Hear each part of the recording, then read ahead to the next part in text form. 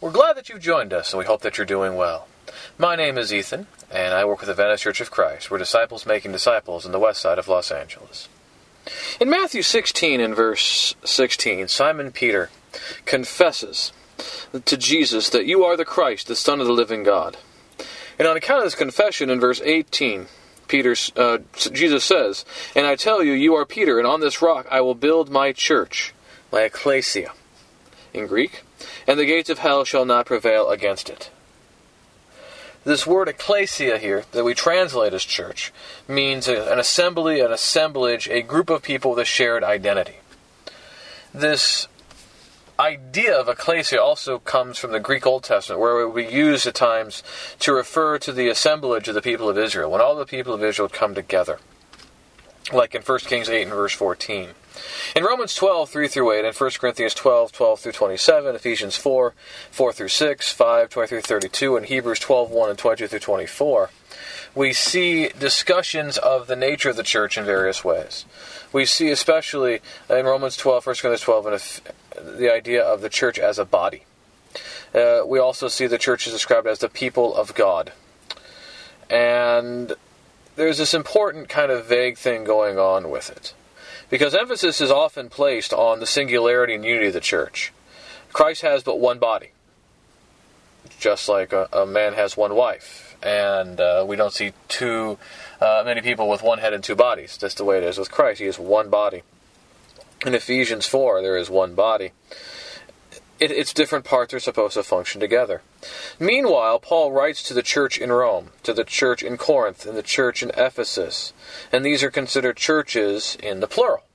And so because of this, in all of these passages throughout the New Testament that talk about the church, we will frequently make a distinction between the church universal and the local church. The universal church, or the church universal, is the one body of Christ that's spoken of specifically whenever emphasis is placed on the singularity, uniqueness on the collective people of God.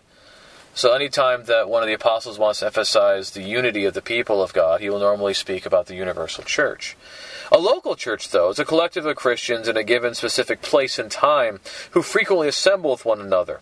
And they're spoken of specifically whenever emphasis is placed on a singular group of Christians meeting in one place and the challenges going on with them, or just trying to encourage them, like in Rome, or perhaps multiple groups like that in a given area, like the churches of Galatia.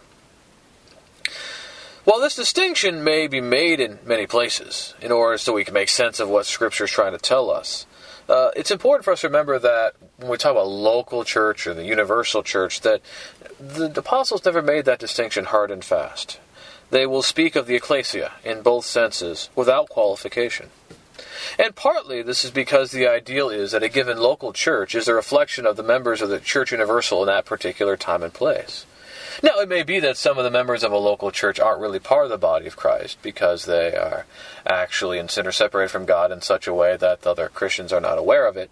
Or perhaps there are some of the members of the universal church that are meeting with other Christians in the same general area or something else of that nature.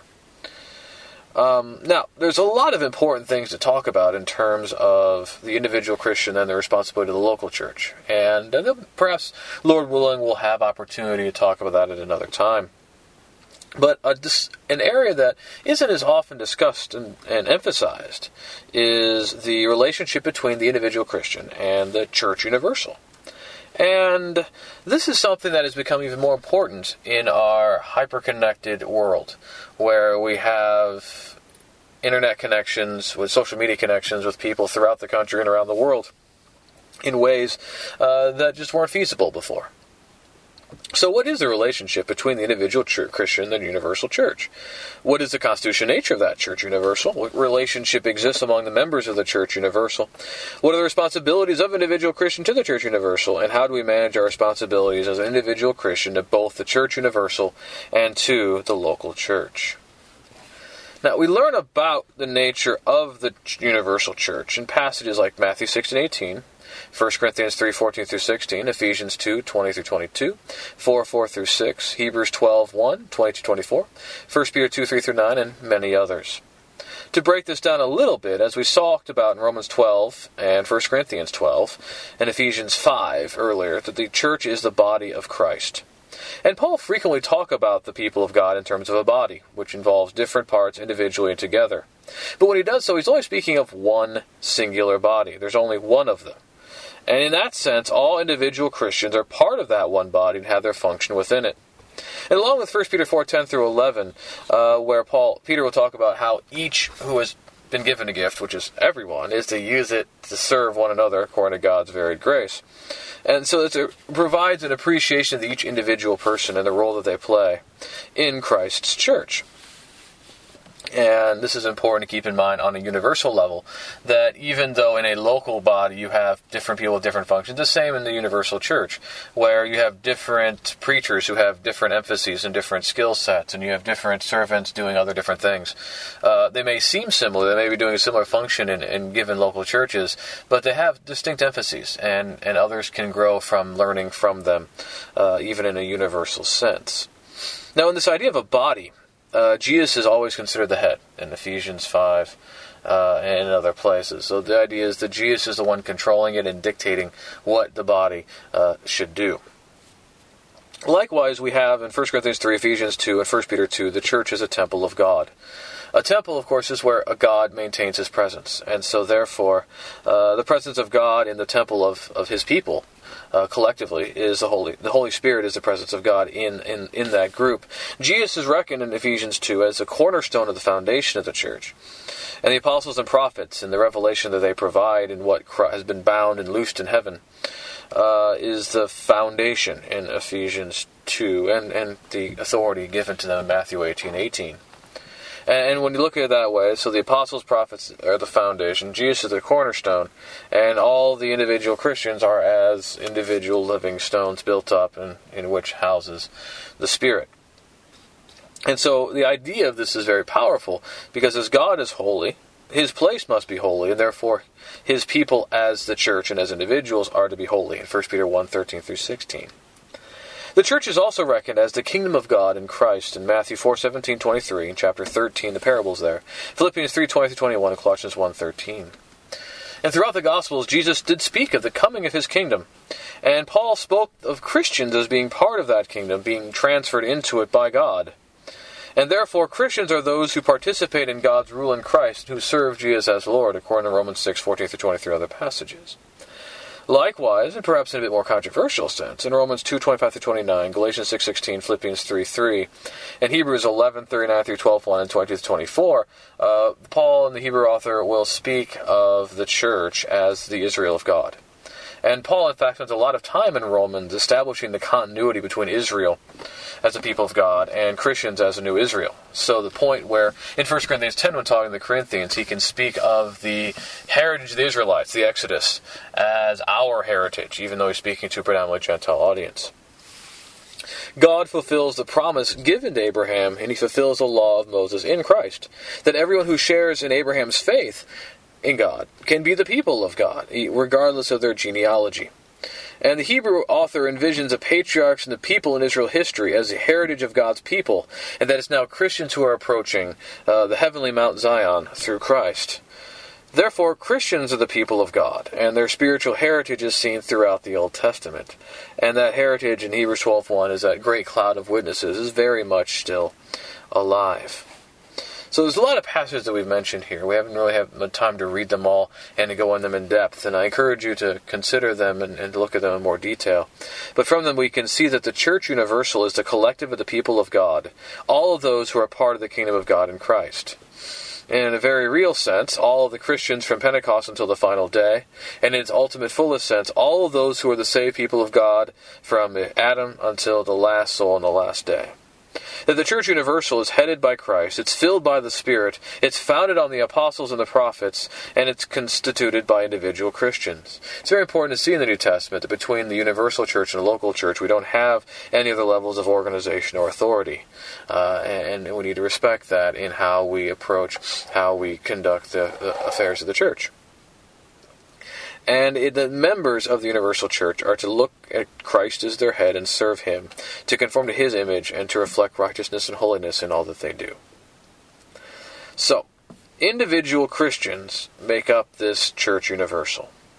They are added by God upon profession of faith in belief, confession, repentance, and baptism, as we see in Acts 2:47, 2:42, Romans 10, and verse 9.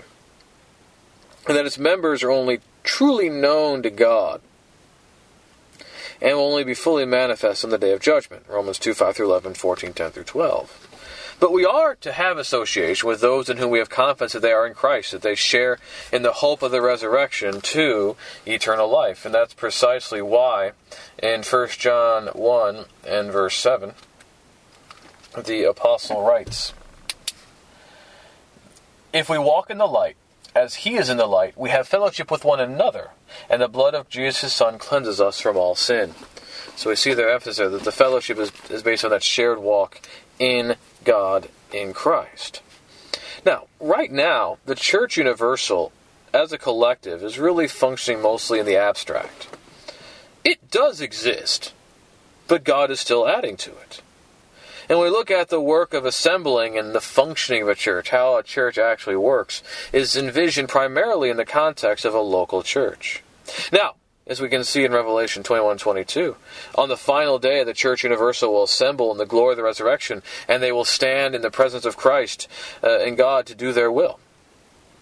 And it'll be a beautiful, wonderful day, but that's the time when the Church Universal will finally be assembled. So now it's kind of more of an abstract entity. But even though it's only an abstract entity, that doesn't mean that it's completely unimportant. In fact, God expects relationships to exist among members of the Church Universal.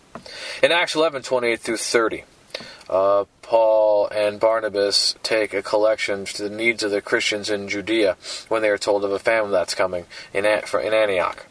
In 1 Corinthians 16:1, the Corinthians are urged to make a collection as Paul has urged the churches of Galatia. In Philippians 4:15, we hear how the Philippians helped Paul, even though Paul was in other places. Colossians chapter 4 and verse 16, the letter written to the Colossians is also be read to the Laodiceans. And so we see in these passages, if nothing else, the reality that Christians knew about other Christians in other places. Now, these individual local churches were not subject to any other local church, but they would encourage one another and provide benevolence when necessary. In 1 Thessalonians 1:7, Paul commends the Thessalonians that their faith is known to all in Macedonia and Achaia, that Christians knew of other Christians in other places, and their stand for the faith. And we can see from Paul in Philippians that the churches and Christians would provide assistance to those preaching the gospel in other places. And therefore we see that Christians do have relationships with other Christians outside of the local congregation. That the local churches are aware of the functioning of other local churches, even if they are autonomous toward one another. And so it is true that Christians do have responsibilities to other Christians in the Church Universal. And it's in that light that we dwell to consider all of the one another passages in the New Testament. And there are so many verses for these, we'll only mention a few. To love one another in John 13:34, 15:12, 2 Thessalonians 1:3, 1 John 3:11, 4:7, 11, and 12, among many others. To serve one another in John 13:14 and 1 Peter 5:5.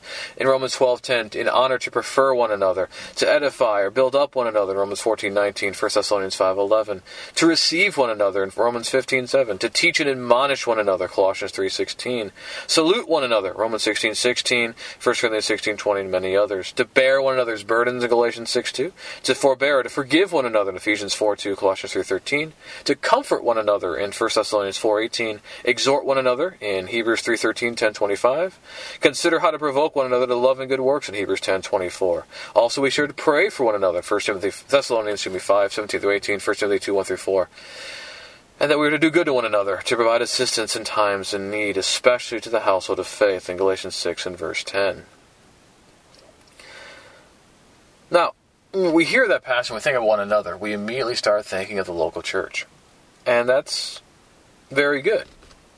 But we need to be aware that in the New Testament, one another relationships are not explicitly delineated between local church and Church Universal.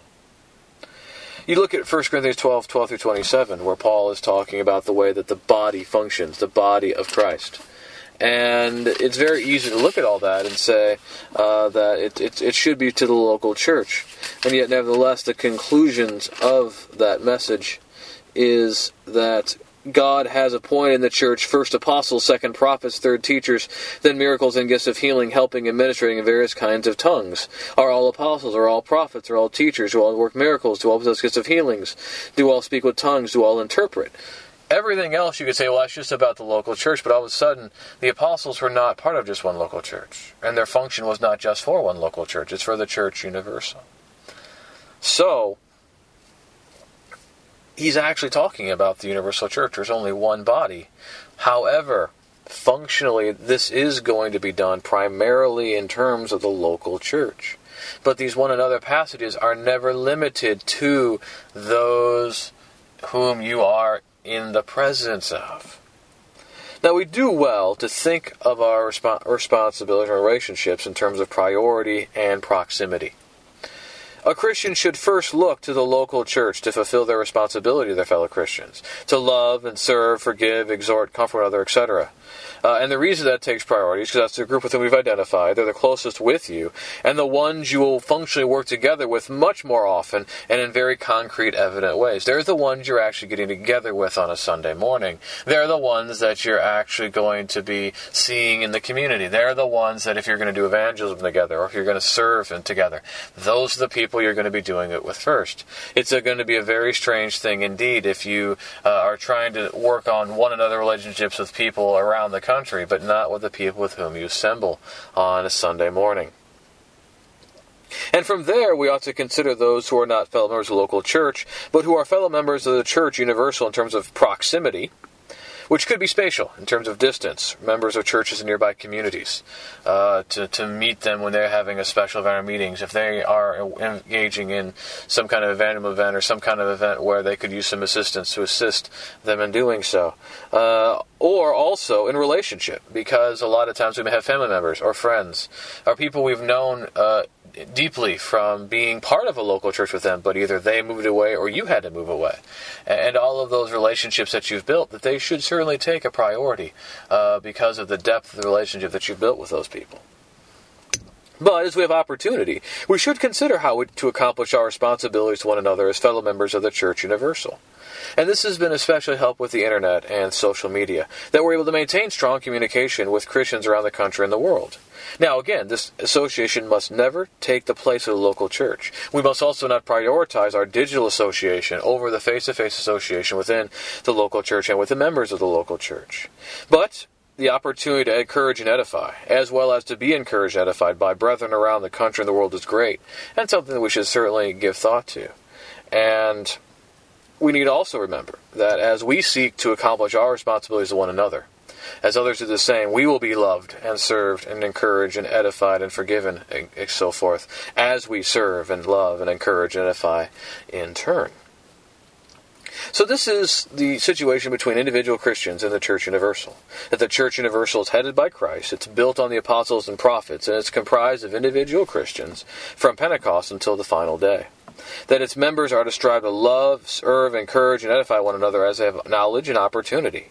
And therefore we do well to serve the Lord Jesus to the honor and glory of God as individual Christians and toward one another as the members of the Church Universal until that great and glorious day in the resurrection where we all surround the throne of God and the Lamb as the universal church assembled and praise Him and serve Him in glory forevermore. We're again glad that you've joined us for this discussion. We pray that you've been blessed by it. If you'd like to take hold of that wonderful hope and promise of the day of resurrection and sharing with the people of God, or maybe you have some questions about some of the things we discussed here. Maybe you are going through some difficulties. You have prayer requests. If there's any way that I can be of assistance to you, please let me know. Please contact me through my website at verbalvitae.com. That's www.deverbovitae.com. And if you live in Los Angeles or travel in the Los Angeles area, you'd like to learn more about the Adventist Church of Christ, any way that we can be of service to you, please check us out online. We're at AdventistChurchOfChrist.org. We're also on social media at Facebook, Google+, Instagram, Meetup, Twitter, YouTube, at Adventist Church or Adventist Church of Christ. We again thank you. Have a great day.